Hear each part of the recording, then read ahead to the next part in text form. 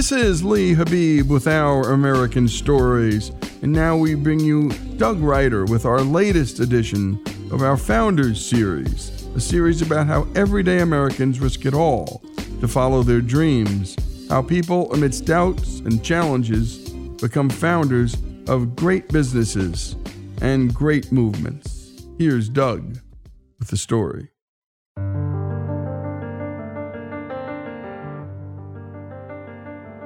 Today on The Founders.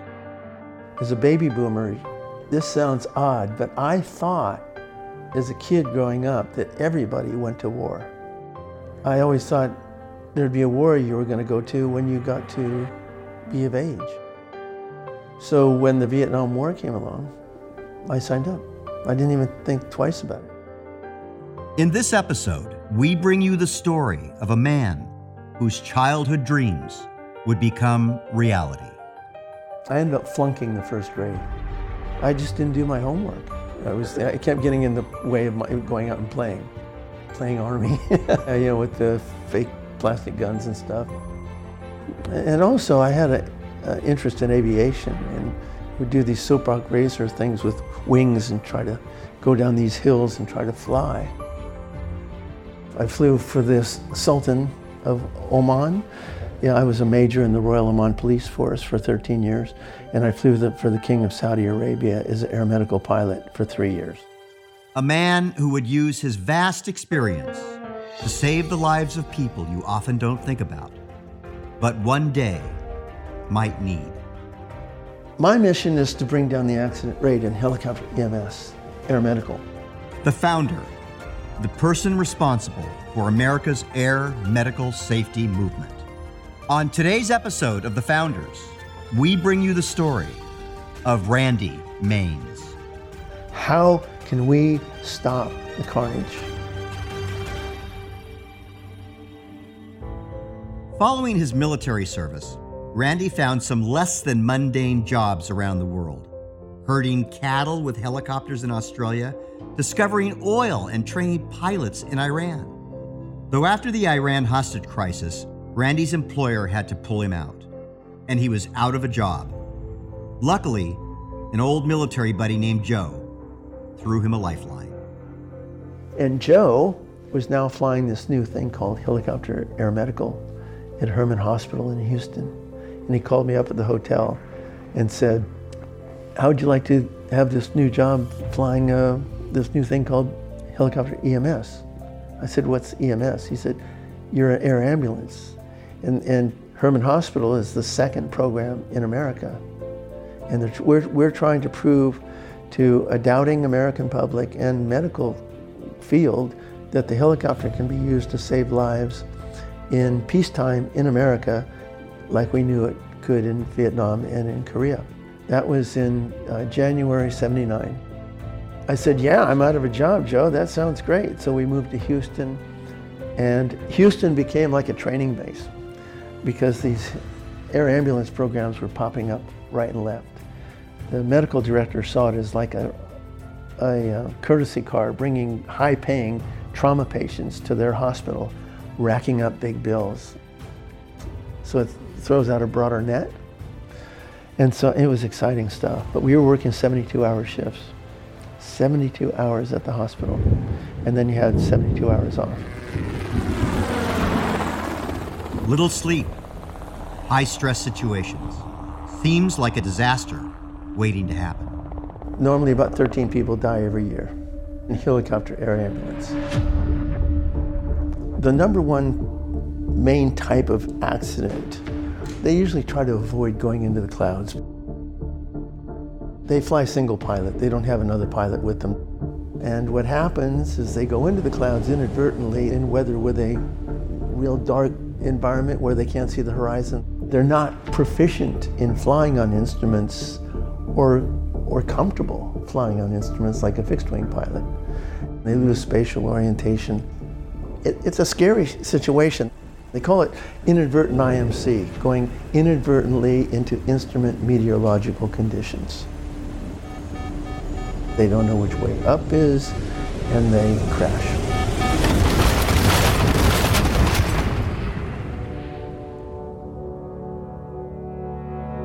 aeromedical pilot. You know, we flew 85% of our flights to the scene of the accident. I've seen more, way more blood, gore, and guts and human suffering flying as an aeromedical pilot than I ever saw in Vietnam. Now, why is that? Well, there's this thing called the golden hour. If you can transport a severely injured patient within an hour of the incident, the chances of survival are exponentially greater. We're talking about an accident so severe that the speed of a helicopter is the difference between life and death. Accidents so severe that the pilots don't have time to assess the weather conditions, use their flying instruments, and mitigate other human error. An old buddy, David Sutcliffe, who at the time worked for the government of Oman, visited Randy in San Diego and stayed with him in his EMS quarters. He saw me keep getting these calls at night, and this is after we got rid of the instrument helicopter. Now I'm back to flying a helicopter that's just using your eyeballs and staying visual. He couldn't believe that I was taking off in this kind of weather on a single engine helicopter. He said, "Randy, if we ever get an opening in Oman, would you like to have a job there?" I said, "Yes, because this is dangerous. This is dangerous." And when we come back, we'll continue with Randy Maines, and he was not the founder of a business, but he was a founder of something even more important, a movement, the Air Medical Safety Movement. And when we come back, more of this remarkable story, Randy Maines' story, here on Our American Stories.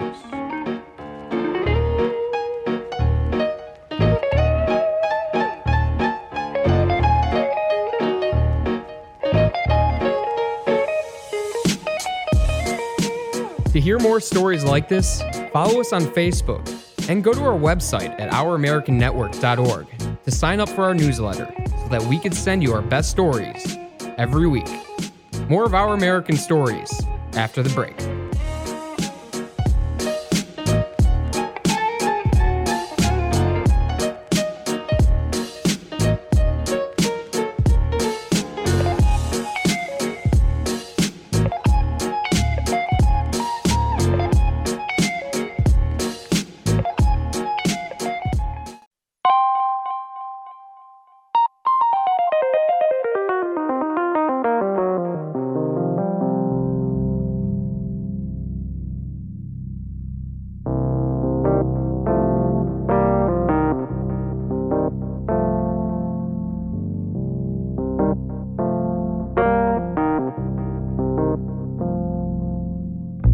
We continue with Randy Maines' story, our Founders series here on Our American Stories. And when we last left off, Randy was at a crossroads.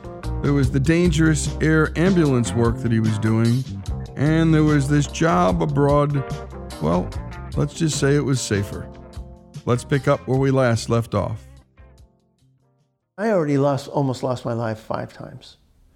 Twice going inadvertently into the clouds, and luckily getting myself down again. And this is in a helicopter that's not certified to fly on instruments. This is before the Bell 222. And 3 other times I almost lost my life. At night, landing to a road to a perfectly set up flare pattern by the first responders with crisscross wires overhead of it. They didn't look up. I could see it was dangerous. So yes, I wanted to get out of it. And true to his word, about 7 months later, I was offered a job flying with the Royal Oman Police in Oman. So I became a major, a uniform major.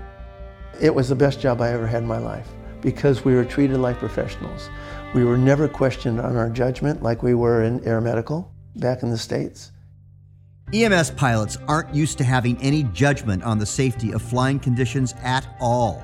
They would usually just get orders, fly out to an accident, and that was it. In fact, the hospital medical directors required pilots to lift off within 5 minutes of getting their orders. Barely any time at all to assess if the flying conditions would put themselves and the patients at risk. This is crazy. This is an organization, or these are people that are trying to save lives and they're killing people. To be clear, pilots aren't dying because of medical directors. They're dying for 3 reasons. 1, inadequate instrument training that would otherwise allow pilots to reorient when getting turned upside down in the clouds. 2, pilots don't have proper safeguards to prevent these scenarios, such as GPS, autopilot, and 2-engine helicopters stable enough to help mitigate bad weather and human error. And 3, they're flying single-engine helicopters with no space for a co-pilot to help guide them out of sticky situations. I saw a different paradigm when I left air medical flying in the States and worked with the Royal Ormond Police. We flew with 2 crew. We were instrument rated, current, and proficient. We got plenty of training. We had all the bells and whistles in the aircraft to autopilot, everything's safe. A large contrast to most American EMS pilots. Flying without the proper equipment has killed more aviators than bullets ever have, because you just lose it. And really experienced pilots with a lot of flight time have died by inadvertently going into a cloud and not having an autopilot to help them out or a second pilot to help them out. But of course, you put a second pilot in there, now you're talking about you got to get a bigger helicopter, it's going to cost more money, you have to have 2 engines instead of 1 to have the oomph to get you off the ground. Okay, so it's all about money. Most of the programs in America flying air medical would not be allowed to operate outside our borders because they wouldn't come up to the same criteria that they need in Canada, that they need in Europe. You might think the FAA, the Federal Aviation Administration, would have regulations to ensure pilot safety. But believe it or not, the FAA falls incredibly short because of one fundamental problem. The FAA, I don't have a lot of time for the FAA. There's a lot of good people working for them, but they're overworked and they've got a schizophrenic mandate. They have to both promote air commerce and regulate it. It's a conflict because they don't want to make laws that are going to put people out of business. So what they do is they come up with recommendations and they go to the operators and they say, what do you think? And they say, well, we can't afford to put autopilots in our helicopters. It'll put many of us out of business. So the FAA doesn't mandate it. And that is one of the major problems and why there's so many accidents. They know what the solution is, but it will cost too much. Whereas if it happened in Europe, if it happens in Canada, if you can't afford to get in the game, you don't get in the game, because human life is more important than the bottom line. 2008 was the worst year on record for losing air medical folks, 27. They called a task force. The FAA said, we've got to find out how to stop these accidents because we're losing about 13 people a year in air medical. 7 months later, head of the FAA and head of the NTSB, the National Transportation Safety Board, they said, from 2000 to 2008, had there been an autopilot or a second pilot, out of the 123 people that died, 60 people would probably still be here today. Although at the time, Randy was far from the problem, working for Abu Dhabi Aviation in the United Arab Emirates, the deaths of American EMS pilots were hitting close to home. If the FAA is not going to mandate that they put in the proper equipment to keep everybody alive in the air medical side, and there was a study, 94% of the crashes in air medical has been due to human error. So it's avoidable, but they have to know what the human foibles are and the human factors are to keep them out of trouble. And I've got the answer. So in January 2013, I quit my job at Abu Dhabi Aviation to come to America to teach crew resource management to air medical programs to keep everybody alive.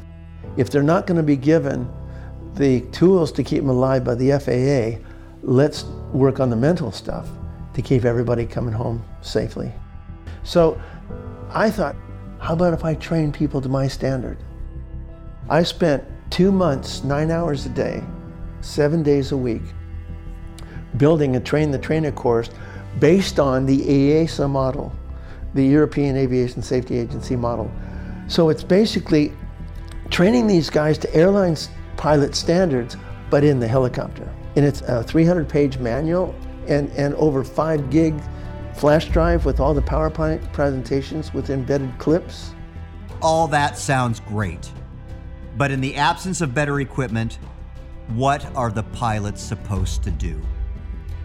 Easy. I teach them how to say no. I teach them I'm not going to do this. I teach them that they can identify a hazardous attitude. I teach them that they can identify a link in an error chain forming. I teach them the human factors that can cause them to make a bad decision, and they can all look after each other and say, wait a minute, this is nuts. When somebody in the crew says this is stupid, you go home. So if I can teach them the human factors that can cause them to make mistakes, then many lives, the lives of those rescuing lives, can be saved. For the Founders Series on Our American Stories, I'm Doug Ryder. And thanks so much to Doug Ryder, and Doug is the force behind our Founders Series here on Our American Stories. And thanks to Joey for giving a helping hand on the production and putting these pieces together, as he always does. And thanks to Randy Maines for telling the story. And by the way, if you have a Founders story from your community or just someone you know, send them to us at ouramericannetwork.org. And it does not have to be simply a founder of a business. As you heard here, this is a guy who founded a movement, a safety movement, an important one for people in the field he understands and is an expert in. And by the way, it can be founders of a church, it can be founders of a nonprofit, founders of businesses, sports, franchises, whatever.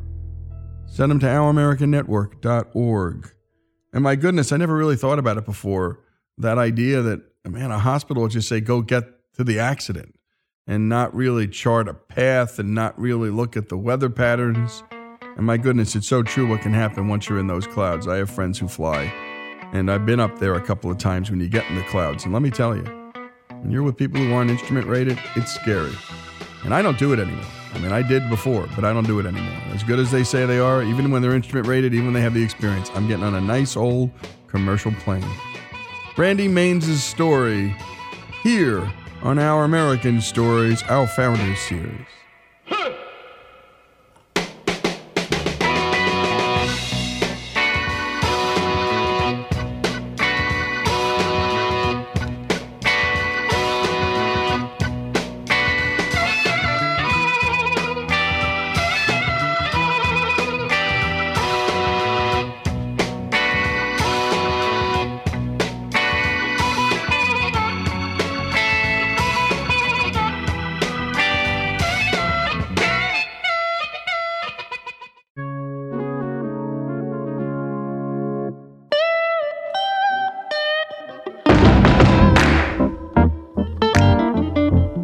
And we continue with Our American Stories. And up next, Robert Frost continues to be one of the most celebrated poets in American history. And on this day in history in 1874, Robert Frost was born. And all of our This Day in Histories, by the way, are brought to us by our great friends at Hillsdale College, the best place in America to study all of the things that matter in life, all the things that are beautiful in life. And if you can't get to Hillsdale, Hillsdale will come to you with their free and terrific online courses. Go to hillsdale.edu. That's hillsdale.edu. He was born in San Francisco, the son of Scottish and English immigrants. Honored frequently in his lifetime, he is only one of 4 individuals to have also won 4 Pulitzer Prizes for his poetry collections. You will hear the voice of the author himself reading a few of his most popular works. The Road Not Taken was published in 1916 as the first poem in his third collection, Mountain Interval. Two roads diverged in a yellow wood, and sorry I could not travel both and be one traveler. Long I stood and looked down one as far as I could to where it bent in the undergrowth, then took the other as just as fair, and having perhaps the better claim because it was grassy and wanted wear. Though as for that, the passing there had worn them really about the same, and both that morning equally lay in leaves no step had trodden black. Oh, I kept the first for another day, yet knowing how way leads on to way, I doubted if I should ever come back. I shall be telling this with a sigh somewhere ages and ages hence. Two roads diverged in a wood, and I took the one less traveled by, and that has made all the difference. Next up is Birches. It was another popular poem from Robert Frost. It was also included in his Mountain Interval collection. It first appeared in Atlantic Monthly in the August issue of 1915. When I see birches bent to left and right across the lines of straighter, darker trees, I like to think some boy's been swinging them. But swinging doesn't bend them down to stay as ice storms do. Often you must have seen them loaded with ice a sunny winter morning after a rain. They click upon themselves as the breeze rises and turn many-colored as the stir cracks and crazes their enamel. Soon the sun's warmth makes them shed crystal shells, shattering and avalanching on the snow crust. Such heaps of broken glass to sweep away, you'd think the inner dome of heaven had fallen.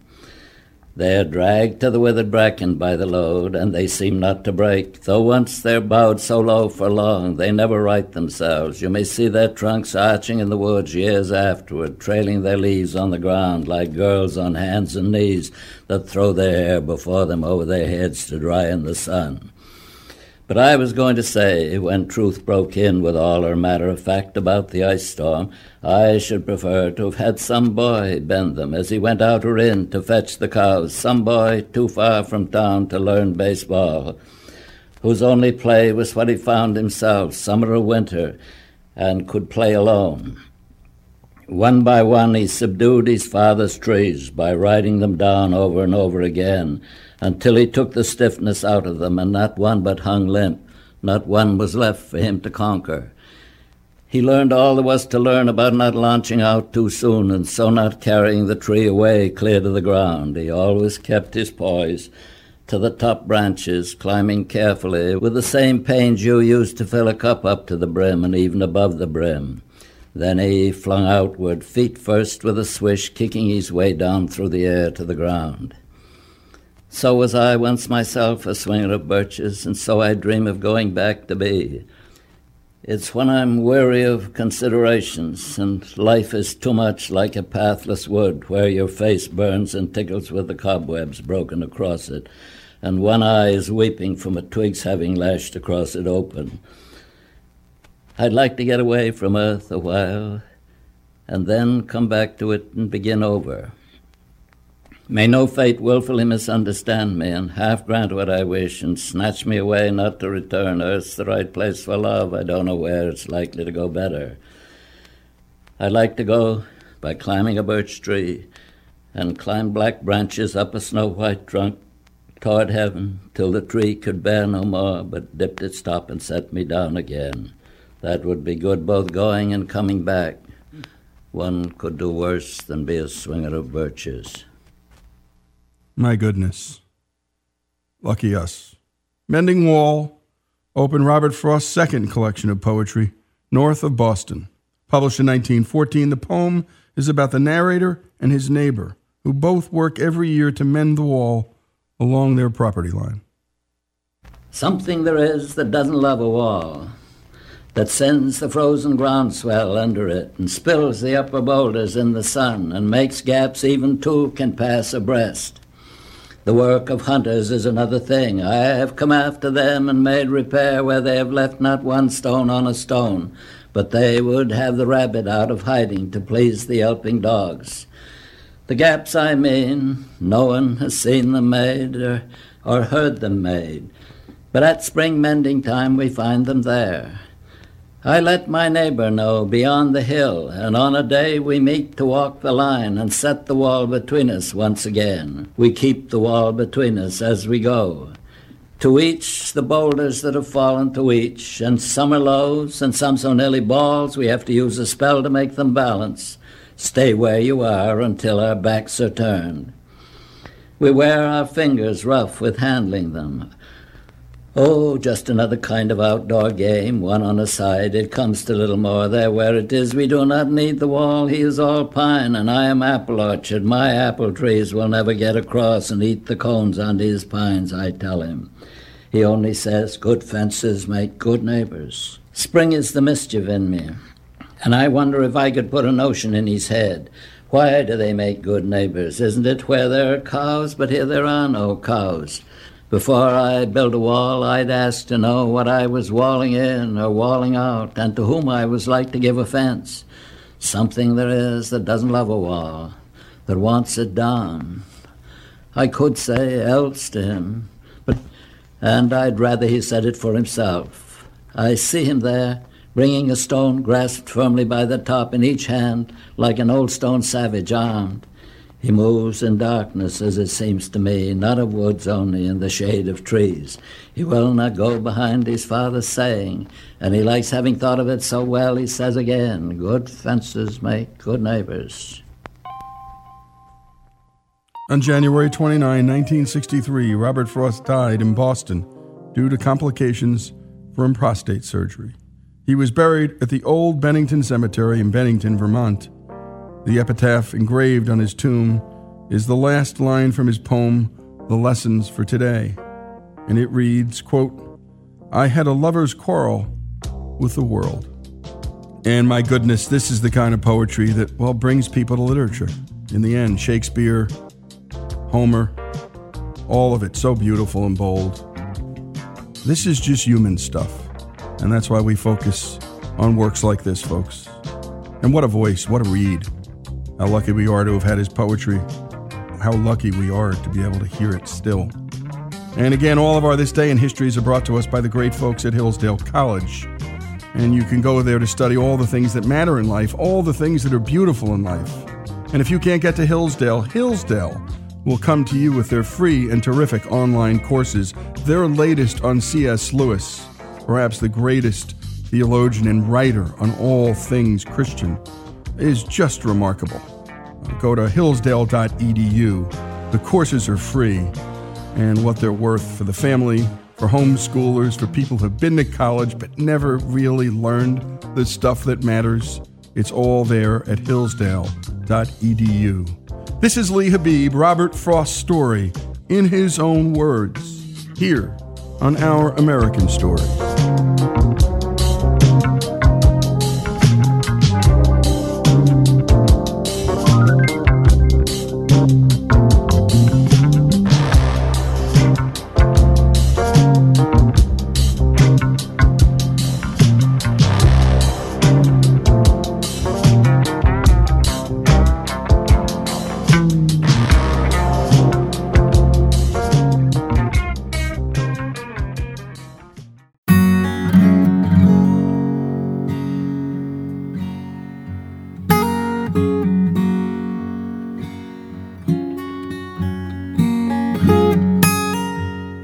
Return to Our American Stories, and we love music on our show, and we love to tell stories of how songs came to be. And today, we have the story of Dolly Parton's song, I Will Always Love You. Take it away, Faith.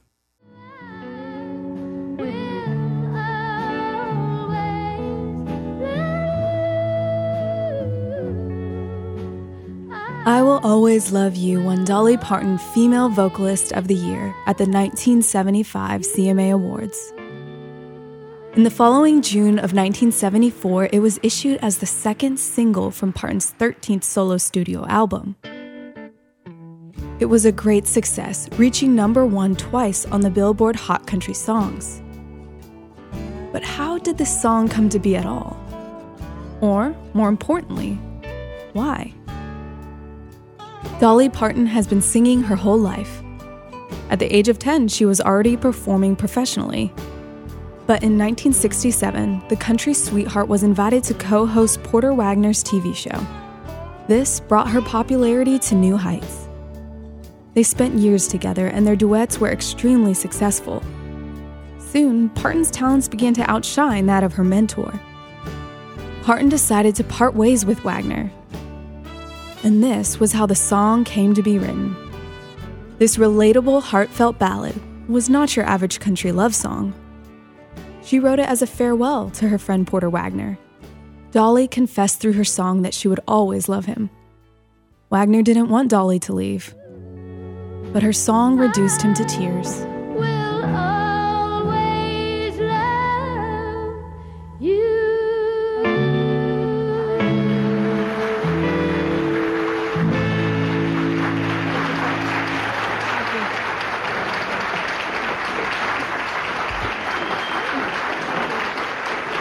That's great, Dolly. Thank you. Thank you. I think that's got to be one of your prettiest songs that you've ever written. I appreciate that. I'm And glad you like it. I'll tell you what, you sang it just sort of like you mean it, too. It's like Well, you I didn't- did sort of mean it. Did you? Yeah.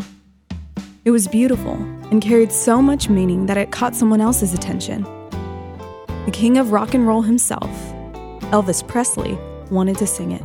Elvis loved the song. That was when he and Priscilla were having their problems, which I met her recently, and she told me that Elvis loved that song, and he had sung that to her on the day of their divorce. He said he kind of leaned in and sang a little bit of I Will Always Love You. And so she told me how much that he loved that song, because this was recently we were doing some business.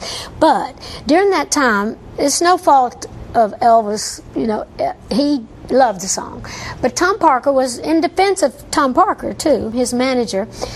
He made some wise decisions, evidently. So he knew what he was doing. But that goes back to that other thing, because Elvis was ready to record it. I told my friends and people that he was recording it, and they were in town to do the recording. They had invited me down to the session. And Colonel Tom Parker calls me the day before and says, now you do know that Elvis is recording your song, and you do know that Elvis don't record anything that he don't publish, or at least get half the publishing on. I said, really? And I said, I can't do that. This song's already been a hit with me, and this is in my publishing company, and obviously this is going to be one of my most important copyrights, and I can't give you half the publishing. Of course, that's stuff that I'm leaving for my family. And he said, well, then we can't record the song, and I was just heartbroken. I said, well, I'm really sorry, but I can't do that. It seemed to be the thing to do. It hurt me because I was so disappointed that I was going to have to tell my friends Elvis didn't record it. But I just knew that was not right, and that was not... If it had been, maybe, if I didn't have my own publishing company, had the song not already been a hit, it might have been different. But I couldn't give somebody half of a song that had already been number one. Since early on in her career, Parton has been proactive in protecting the publishing rights of her songs, which has earned her millions in royalties. So saying no to Elvis was a hard decision, but no matter how much he wanted to sing it, it was hers. And over time, someone else showed interest in singing the song. Whitney Houston wanted to sing it for the soundtrack of the 1992 film The Bodyguard with Kevin Costner, which was also her film debut. Kevin Costner, a lover of music, chose the song, I Will Always Love You. After giving Costner the permission to use the song, Parton forgot all about it, until one day she turned on the radio. I like to wreck and kill myself. Seriously, I had word from Kevin Costner when they were doing that. His secretary had called and said they wanted a copy of that song. And so I sent it. And that's the last I'd heard of it. And so I was driving from my office down on 16th Avenue on Music Row. I was driving to my house in Brentwood. And that's when I was still driving by myself without worrying about it. And so I had the radio on as usual. And I just heard this voice when she did the a cappella, like, if I should stay. And it's like a dog that hears its name or something. I thought, what is that? And it didn't register on me, but it was so familiar. And I thought, what is that? And then she kept saying, and it was still, I knew it was something, but it didn't register. I thought, what is that? I know what that is. And then all of a sudden, she starts into that, and when she goes into the I Will Always Love You part, honest to goodness, I almost wrecked. I had to pull over because I was afraid, because I was so caught up in that by then, that I had to pull over and listen to it. But it was the most overwhelming feeling that little song of mine could be done so beautifully, so big, so overwhelming, that it really almost just had a heart attack. I Will Always Love You brought these two women together who were from completely different backgrounds. Dolly from Tennessee and Whitney from New Jersey. They became inseparably connected from this song. Whitney's single was #1 on the Billboard Hot 100 for 14 weeks, making it one of the best-selling singles of all time. Not only that, but it holds the record for being the best-selling single by a woman in music history. Although disappointed that Elvis' version didn't work out, Parton was at peace. Everything seemed to work out for her, and she even said that when Whitney Houston's version came out, she had made enough money to buy Graceland. When Whitney recorded, I was like, oh, good, because now I own 100% of the publishing, 100% of the writing, and I did really well with that. But I didn't blame Elvis. It was a decision I had to make at the time, and I'm glad I did. The way she did it, David Foster, who arranged and produced it, and Kevin Costner, who's the one that just, wanted to do the song in the movie. But when I heard her sing it, because I'd always loved her singing anyway. I mean, what a voice she had. I mean, at that time, nobody could out-sing her.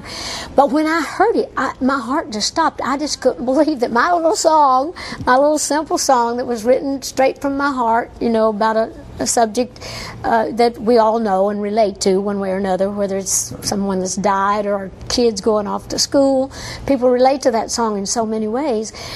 But that's when I realized that the song was really important and could be done anyway. It was overwhelming. People say, well, that's Whitney's song. I said, that's fine. Give her the credit. I just want the cash. To make that such a worldwide hit, mine would have never have done that. But since then, people have done it as instrumentals, as duets, and all of that. So it's just one of those simple little songs that says nothing and yet everything. On February 11th, 2012, Whitney Houston died. Dolly shares when she first got the news. I was in LA. I was out sick for about 12 days, and it just happened like it happened on a Saturday, and I was not feeling great at all, so I was very emotional anyway, just how you feel when you ain't feeling great. And so it just overwhelmed me, just a fellow musician in general, or a fellow singer, but the fact that it was Whitney, because I always say on my show, I'll always love Whitney Houston, because she just took my song that I wrote about the Porter Wagoner days and had a couple of hits on it myself, but then she took it all over the world, and just hearing that song played that week that I was there, and they were playing it all the time behind everything, and it was just overwhelming to me. And then when they buried her and they lifted that coffin up and that song went into that, man, my heart just exploded, and I just started to cry like you wouldn't believe. It just hit me that just how connected we would always be, and how that song had meant so much to both of us for different reasons, and what it meant to the world. And I have not performed that song since she passed away, and I'm sure that it's going to have a whole different emotional feeling for me when I sing it for the first time. Just hours after her death, I Will Always Love You reached the top of the US iTunes charts. It was Whitney's signature song. I Will Always Love You won Whitney the 1994 Grammy Award for Record of the Year, and also Grammy Award for Best Female Pop Vocal Performance. I Will Always Love You is a song that we can all relate to in one way or another. It began with Dolly Parton singing this song to her mentor, who had done so much for her, and the song lives on through the voice of Whitney Houston. I'm Faith Garcia, and this is Our American Stories. And great job as always, Faith. And what a story. Whitney Houston, she grows up African-American in Newark, New Jersey, in a big city. And, well, Dolly Parton, the Smoky Mountains of rural Tennessee, and a white girl. And what a story about the two of them and how they came together. Also, what a story about business. My goodness, she had the good sense, Dolly, to not sell half to Elvis Presley of what she owned. My goodness, this is a story of America, right? Our ideas are protected through intellectual property rights. A great love story about one of the greatest love songs ever recorded, the story of I Will Always Love You, here on Our American Story.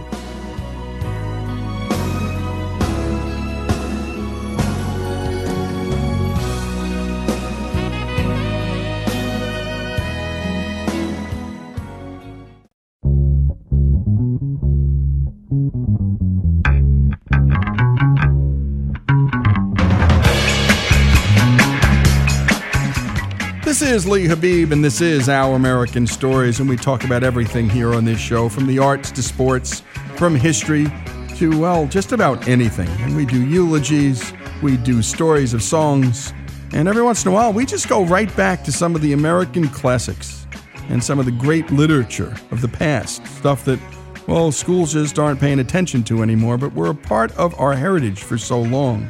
And one of those writers is the American poet Walt Whitman.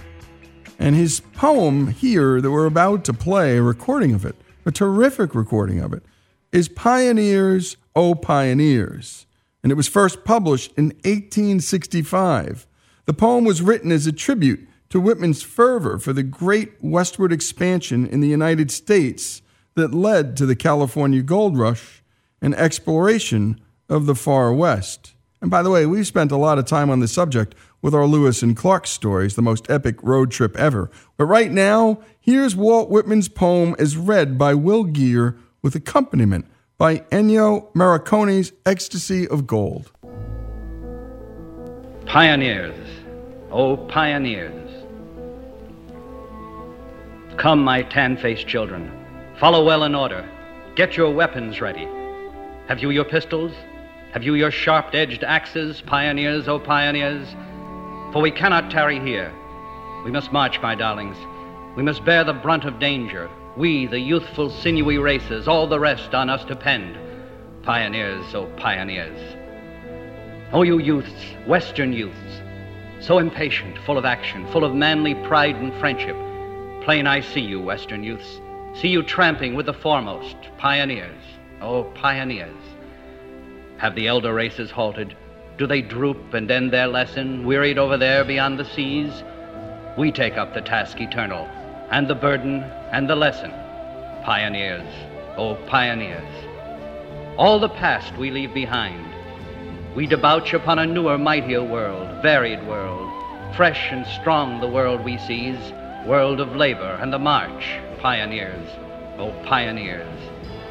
We detachments steady throwing, down the edges, through the passes, up the mountain steep, conquering, holding, daring, venturing as we go the unknown ways. Pioneers, oh pioneers. We primeval forests felling, we the rivers stemming, vexing we and piercing deep the mines within. We the surface broad surveying, we the virgin soil upheaving. Pioneers, oh pioneers. Colorado men are we, from the peaks gigantic, from the great Sierras and the mighty plateaus, from the mine and from the gully, from the hunting trail we come, pioneers, oh pioneers. From Nebraska, from Arkansas, central inland race are we. From Missouri, with the continental blood interveined, all the hands of comrades clasping, all the southern, all the northern pioneers, oh pioneers. Oh resistless, restless race, oh beloved race in all. Oh, my breast aches with tender love for all. Oh, I mourn and yet exult. I am rapt with love for all. Pioneers, oh pioneers. Raise the mighty mother mistress, waving high the delicate mistress, over all the starry mistress. Bend your heads all. Raise the fanged and warlike mistress, stern, impassive, weaponed mistress. Pioneers, oh pioneers. See my children, resolute children. By those swarms upon our rear, we must never yield or falter. Ages back in ghostly millions frowning there, behind us urging. Pioneers, oh pioneers. On and on the compact ranks, with accessions ever waiting, with the places of the dead quickly filled, through the battle, through defeat, moving yet and never stopping, pioneers, oh pioneers. Oh, to die advancing on. Are there some of us to droop and die? Has the hour come? Then upon the march we fittest die. Soon and sure the gap is filled. Pioneers, oh pioneers. All the pulses of the world, falling in, they beat for us, with the Western movement beat, holding single altogether, steady moving to the front. All for us, pioneers, oh pioneers. Life's involved and varied pageants, all the forms and shows, all the workmen at their work, all the seamen and the landsmen, all the masters with their slaves, pioneers, oh pioneers.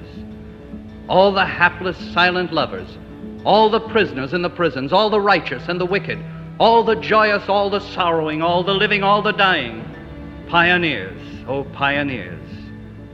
I too, with my soul and body, we a curious trio, picking, wandering on our way, through these shores amid the shadows, with the apparitions pressing, pioneers, oh pioneers. Lo, the darting bowling orb, lo, the brother orbs around, all the clustering suns and planets, all the dazzling days, all the mystic nights with dreams, pioneers, oh pioneers. These are of us, they are with us, all for primal needed work, while the followers there in embryo wait behind. We today's procession heading, we the route for travel clearing, pioneers, oh pioneers. Oh, you daughters of the West, oh, you young and elder daughters, oh, you mothers and you wives, never must you be divided. In our ranks you move united, pioneers, oh pioneers. Minstrels latent on the prairies, shrouded bards of other lands, you may rest, you've done your work. Soon I hear you coming warbling, soon you rise and tramp amid us, pioneers, oh pioneers. Not for delectation sweet, not the cushion and the slipper, not the peaceful and the studious, not the riches safe and palling, not for us the tame enjoyment, pioneers, oh pioneers. Do the feasters gluttonous feast? Do the corpulent sleepers sleep? Have they locked and bolted doors? Still be ours the diet hard and the blanket on the ground, pioneers, oh pioneers. Has the night descended? Was the road of late so toilsome? Did we stop, discouraged, nodding on our way? Yet a passing hour I yield you in your tracks to pause oblivious, pioneers, oh pioneers. Till with sound of trumpet, far, far off the daybreak calls. Hark, how loud and clear I hear it wind. Swift to the head of the army, swift spring to your places, pioneers, oh pioneers. And there you have it, folks. It doesn't get better than that. This is Our American Stories.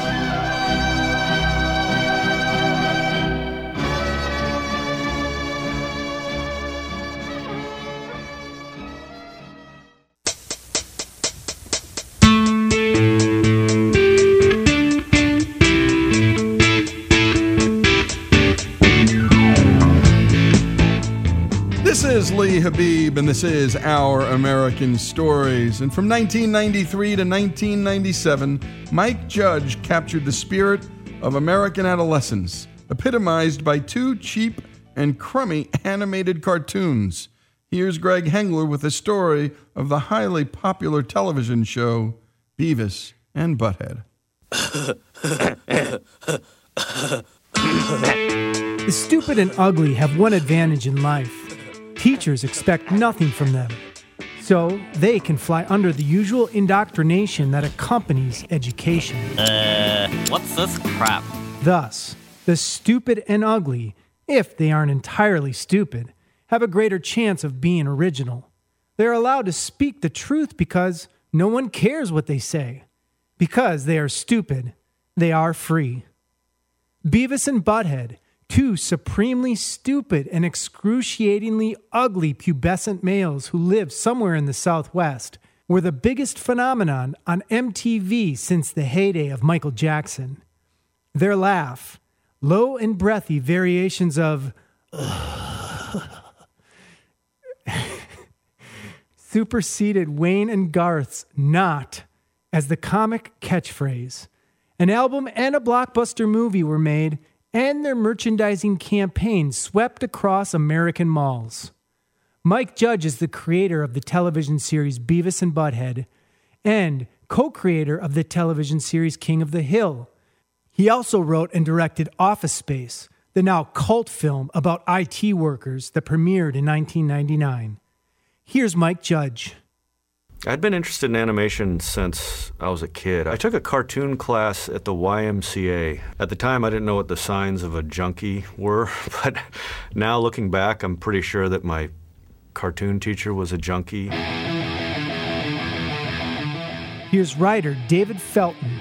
I think the name Butthead came from some friend of his they called Iron Butt, who just liked to have people kick him as hard as they could in his butt. Beavis and Butthead I had drawn in a sketchbook, and I kind of had them lying around, and there was this Sick and Twisted festival that Spike and Mike were doing. And I thought, I don't know if I'm going to have a career, but I may never have a chance like this again to just do whatever I want, get as out there as I want. Sometime after I'd done the first 2 shorts, I thought, okay, I should animate something with these guys. And I just went for a walk and came up with the whole idea for the short and the names and everything, I don't know, in probably like 2 or 3 minutes. I'd remembered a kid saying something about frog baseball, which is kind of a sick game, you know. I guess I was thinking about these just out-of-control 14-year-olds that I've known growing up. That would be cool. Beavis and Butthead was tested in front of a focus group in 1992. Here's executive producer Abby Turkley. We wanted to develop it as a series. We tested it. It tested through the roof. I didn't even know what a focus group was. I remember Abby Turkley calling me and saying, we showed it to a focus group up in Chicago, and I've never seen a reaction like this. Best reaction I've ever seen. It was just funny to see, because I'm hearing my voice going, and then seeing these kids going, This said to be continued, do you have the rest? Would you like to see more? Yeah. In fact, one kid stayed after and said, Can I buy this out of the tape machine? Okay. Could you record the tape for us? You want a copy of the tape? Okay. Here's Judy McGrath, former president of MTV Networks turned member of Amazon's board of directors. And I thought, okay, I've been watching focus groups for, 10 years. I've never heard anyone say, can I buy the tape? And so it was Frog Baseball. We tested it with women as well in separate groups. And I think the women were cooler at first. Hated it. Absolutely hated it. It's horrible. It was irritating, ugly to look at. I just thought it was awful. You just weren't reaching us, dude. I remember Mike's face when I came up to him and I said, guess what? We got the money to do 65 episodes. Well, he turned white as a ghost and said, I can't do 65 episodes. What? And I said, don't worry, we'll get help. Have you Heimlicked the victim? No way. Boy, the first season, they were supposed to have 22 episodes on March 8th, and they had 2. So we went on the air with 2 episodes. It was a show that was every day, and they were horrible. I mean, the first 2 episodes were awful. I don't know why anybody liked it. We cobbled together an episode out of 2 of my shorts and a bunch of videos. It's not just about writing, it's about writing stupid, which I felt was a hard thing to do, really. It's like you have to go back to the place where thinking begins and stay there. Do you think that's funny, Butthead? I hadn't even thought about ratings going into this thing. Remember after the first episode aired, and I thought it was awful, and I was like, gonna bury my head in the sand, and Abby called and said, we got a 1 last night. I thought, what's a 1 mean? And they said, well, usually, that time slot is like a 0.6, 0.7. We got a 1. And oh, good. Then the next night it was 1.2. The next night, it's the same episode airing over and over again. And by Friday it was like 1.8. The first week it went on the air, probably the third night, we got phone calls from 5 or 6 movie studios saying, let's go right into production and make a movie. We heard from everybody. Retailers wanted to sell the clothes. Winger was going to reunite and go on the road. Warner Brothers wanted to make a live-action Wayne's World type movie. Right away it was, can you give me a Beavis and Butthead? So we literally put the brakes on everything for a while. At first I was thinking of just, there are these two guys who are just around each other all the time. They don't have a lot of other friends or any other friends, and so there's just these inside jokes that just keep on going to the point where they're just kind of laughing all the time. Okay, Armstrong. Here. Armijo. Present. Baca. Yo. Butt kiss.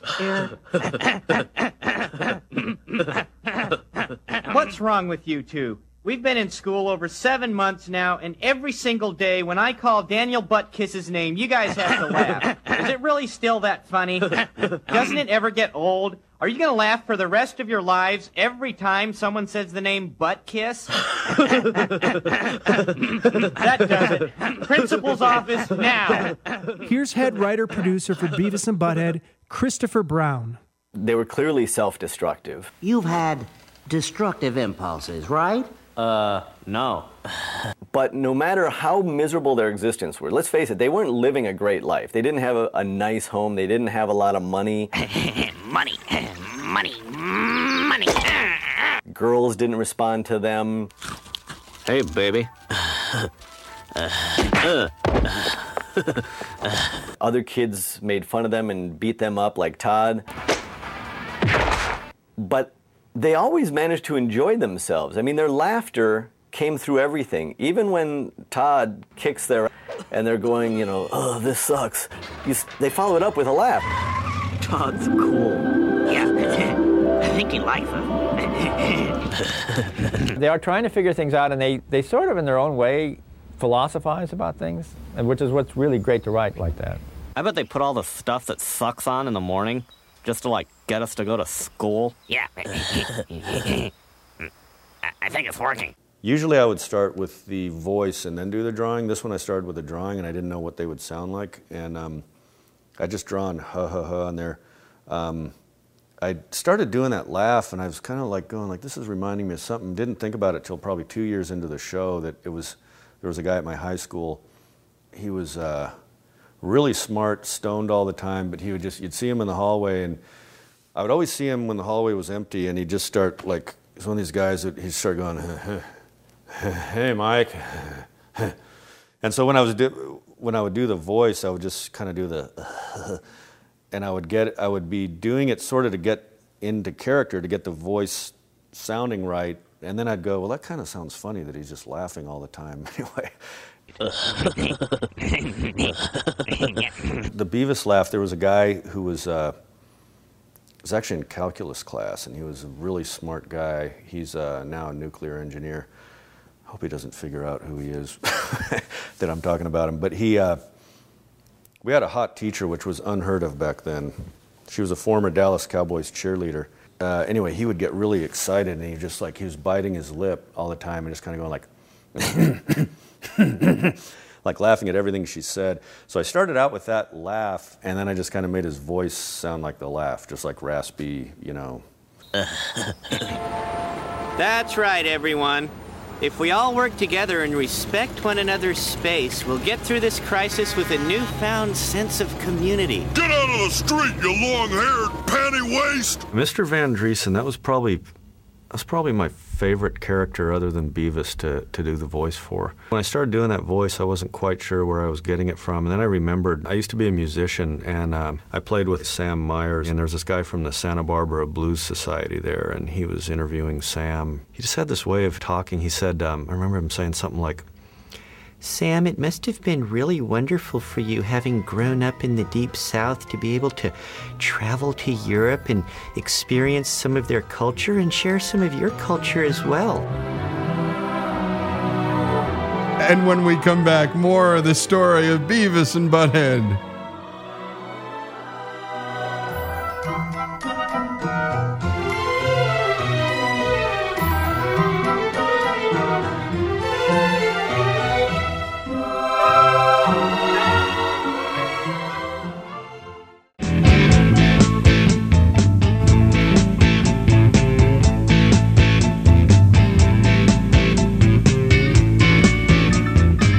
This is Our American Stories, and we're covering the story of Beavis and Butthead, and I just love that line. You have to go back to the place where thinking begins and stay there.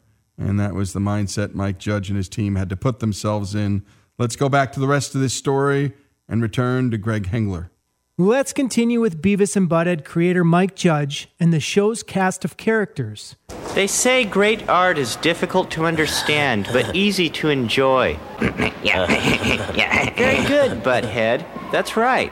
I wanted to have this hippie teacher who just believes that teaching can solve any problem. The problem with teenagers, it's all education. So it's always funny for me to see Mr. Van Driesen just try so hard and believe that they can be changed, and that not only do they not learn from his lessons, they usually learn the wrong lesson from what he's saying. Why don't we each tell what impressions we took away from the museum? Hey, Butthead, what did you take away?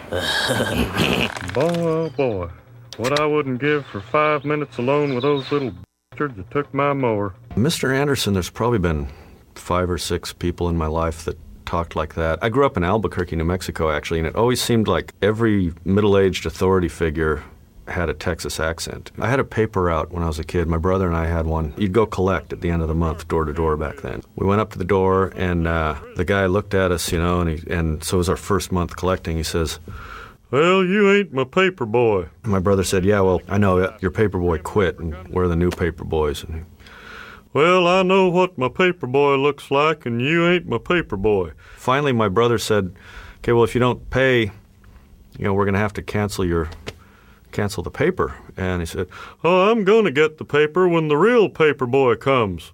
And finally he swallowed his pride, and he phoned in a subscription. And Boy, I tell you what, Dusty, I felt like a one-legged cat trying to bury turds on a frozen pond out there today.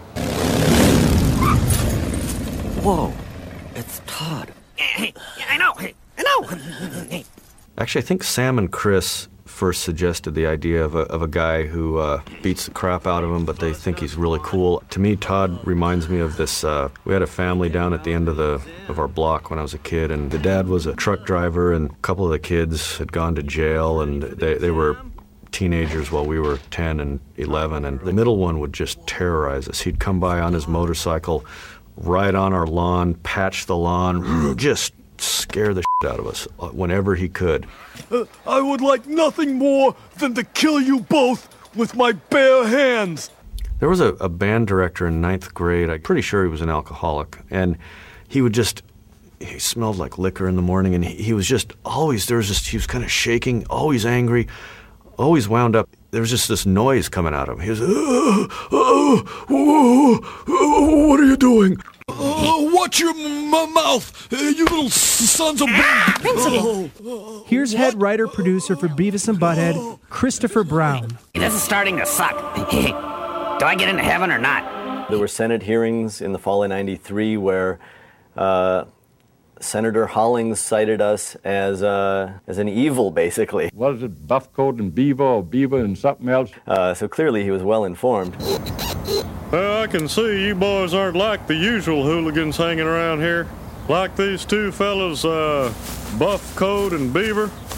Boy, they've been nothing but trouble. Trey and Matt, the South Park guys, I remember them saying that Beavis and Butthead to them was like the blues, which was a really high compliment to me, because it's that kind of thing where it's the same thing over and over again, but it's good. Here's South Park co-creator Trey Parker. I remember right before South Park went on the air, actually, Mike took us out to give us advice because he's just that cool of a guy. And he was sitting there going, well, don't let people take advantage of you because they're dumb. What's your problem, Beavis? I said stop. Here's rapper Snoop Dogg. First time I seen Beavis and Butthead would probably be, one night I was falling up out of the studio and I came home and just put the TV on MTV. And I peeped it out, and I was tripping because they was acting a fool. Shut up. You know what I'm saying? I just was tripping off how the two little dudes was acting. At least we have, lots of friends. Not really. Are we healthy? Here's writer Larry Doyle. Mike could make almost anything sound funny. That's a very hard quality to do. I thought that Mike could make even the lamest line sound funny. He could say, Butthead saying, "Make it snappy." And there's just something about the way he said it, and it helped a little bit that Butthead is a little bit of a lisp. You men want a date. Yeah, we want 2 of them, and make it snappy. Yeah.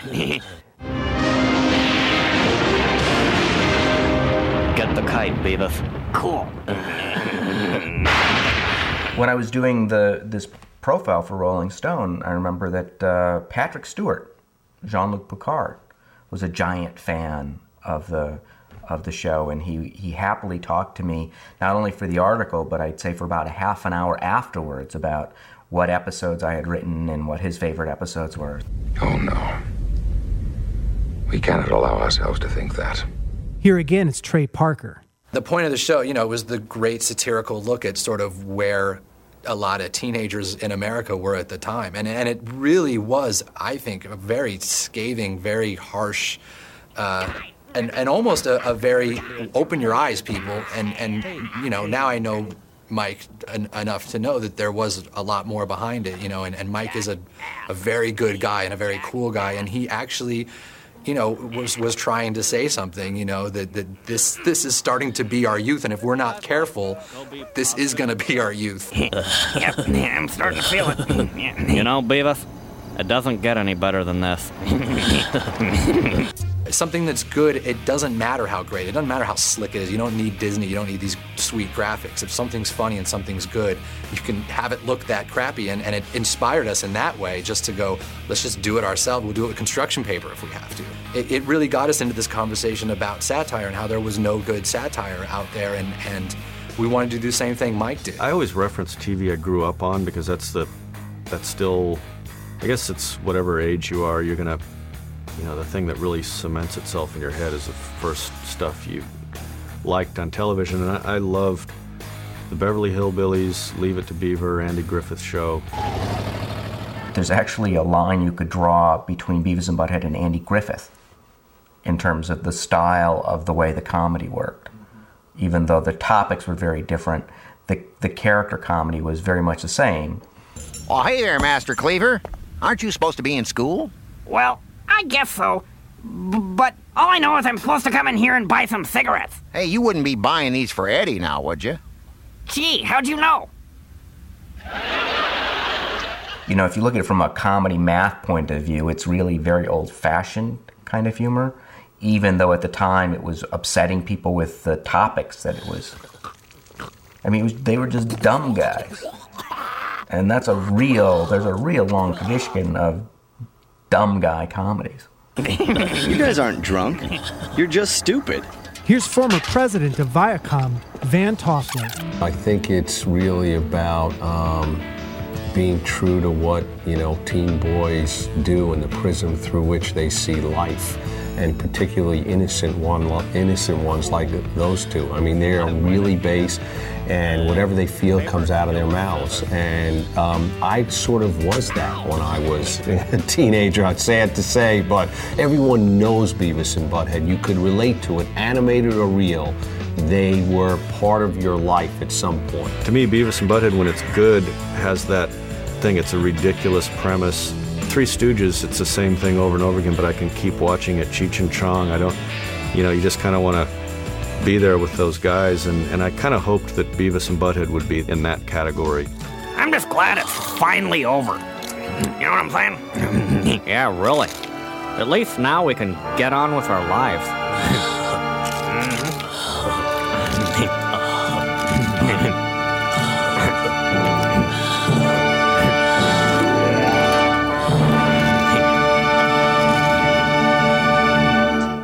And great job, as always, by Greg Hengler. The story of Beavis and Butthead. It's Mike Judge's story, too. And, of course, he gave us South Park. And, my goodness, what a contribution to American culture. Both of these, silly, stupid. The Three Stooges, of course, being the driving force behind all of this. And stuff like it. Teenage adolescents, boys. Mike Judge, Beavis and Butthead, here on Our American Stories.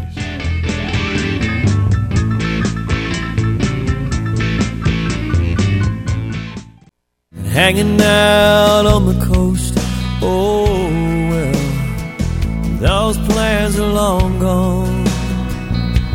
And He said, there goes my life.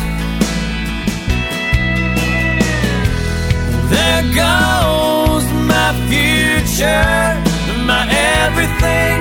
Might as well kiss it all goodbye. There goes my life. And you're listening to Kenny Chesney singing There Goes My Life. It changed his life, for sure. Catapulted his career. This song raced to the top of the charts. And on this show, we love music. I think it was Aquinas who said, when we sing, we pray twice. And there's nothing like it. Shut up, just listen. And we're going to do the story behind the story of this song, and we've done it for a few others. Gimme Shelter, what a story that is. Another Brick in the Wall. And we did it for Light My Fire. And this song, There Goes My Life, has quite a story behind it.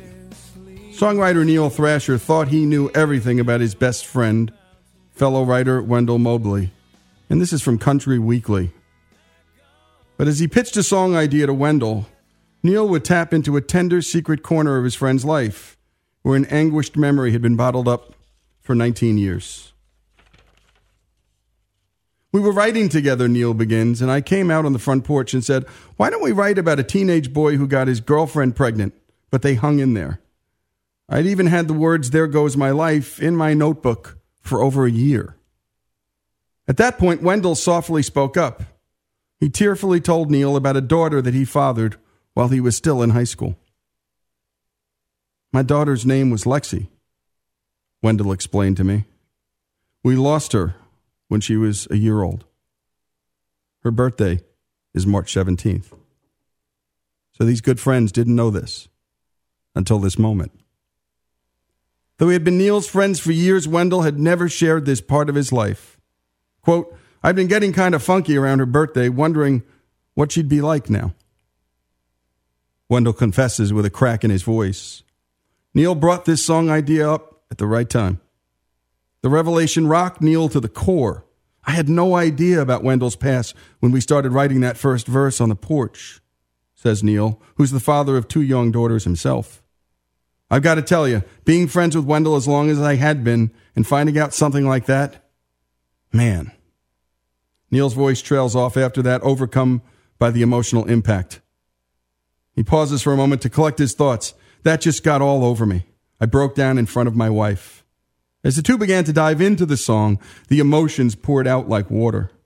We cried and wrote and sang and ate and cried and wrote and sang and ate, says Neil with a tension-releasing laugh. There wasn't any stopping. It was almost like therapy, writing it with someone so close to me.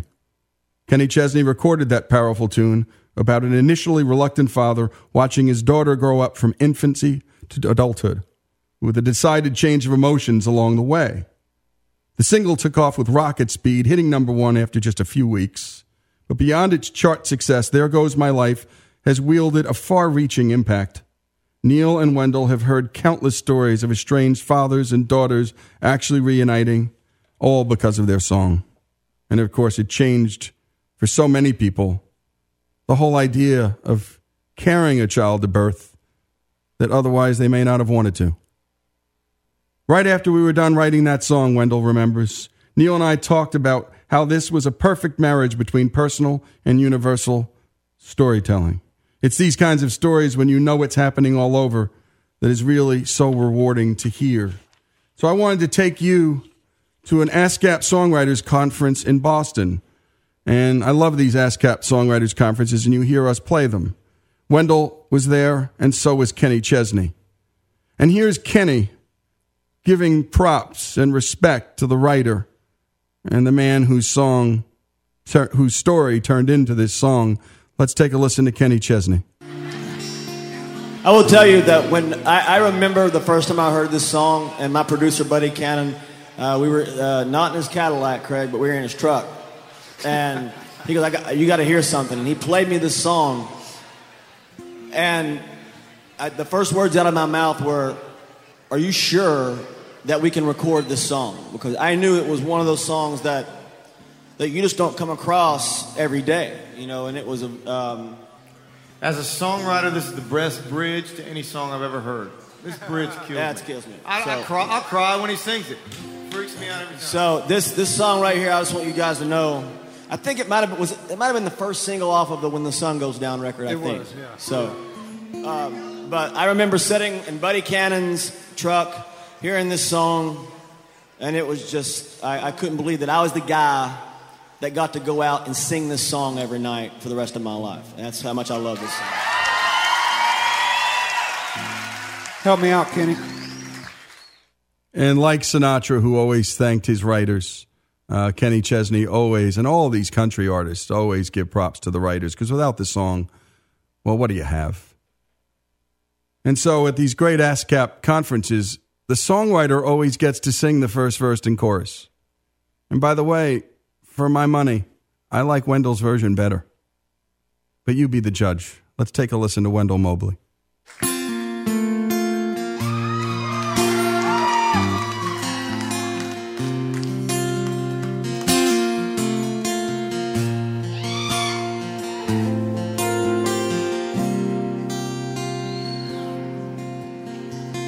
All he could think about was, I'm too young for this. Got my whole life ahead.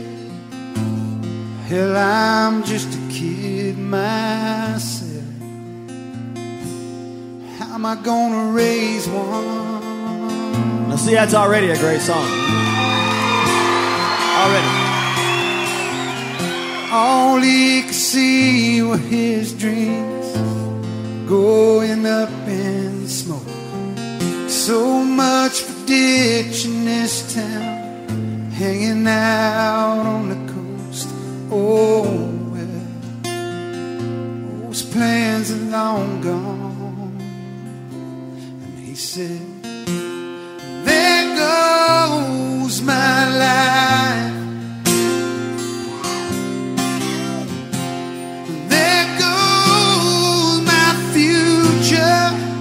My everything, might as well kiss it all goodbye. There goes my life.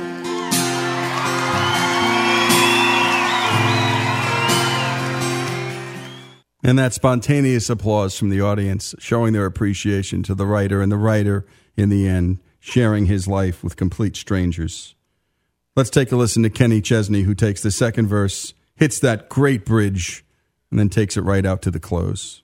A couple of years I'm up all night, and a few thousand diapers later, that mistake you thought he made covers up the refrigerator. Oh yeah, and he loves that little girl.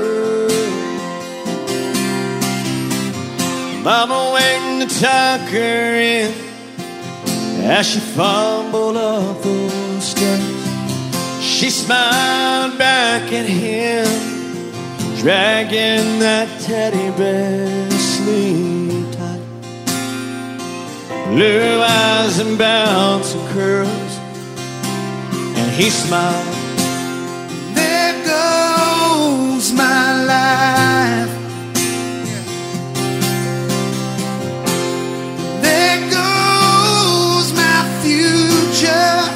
My everything, I love you, Daddy, good night.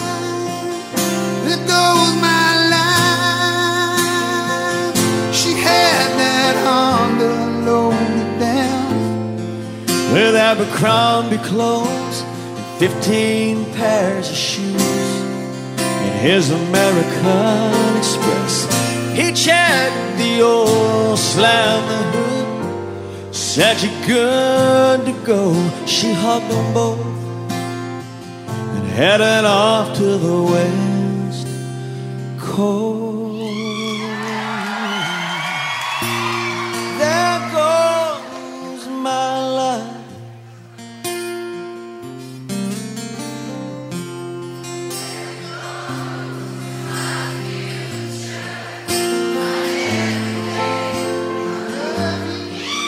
Baby, good. goodbye. There goes my life.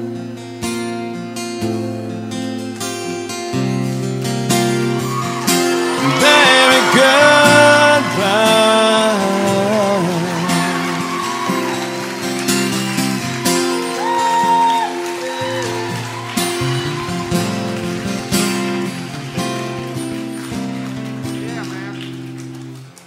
I love you, Monday. Thank you, Jenny. Thank you, buddy. That first chorus, There Goes My Life, resignation. Second chorus, There Goes My Life, little girl running up the stairs. Third chorus, There Goes My Life, she's out of here. The house is empty. Absolutely beautiful. There goes my The story of the story behind the story of There Goes My Life. This is Lee Habib. This is Our American Stories. And great job to the whole crew here as always. There goes my life. Baby, goodbye.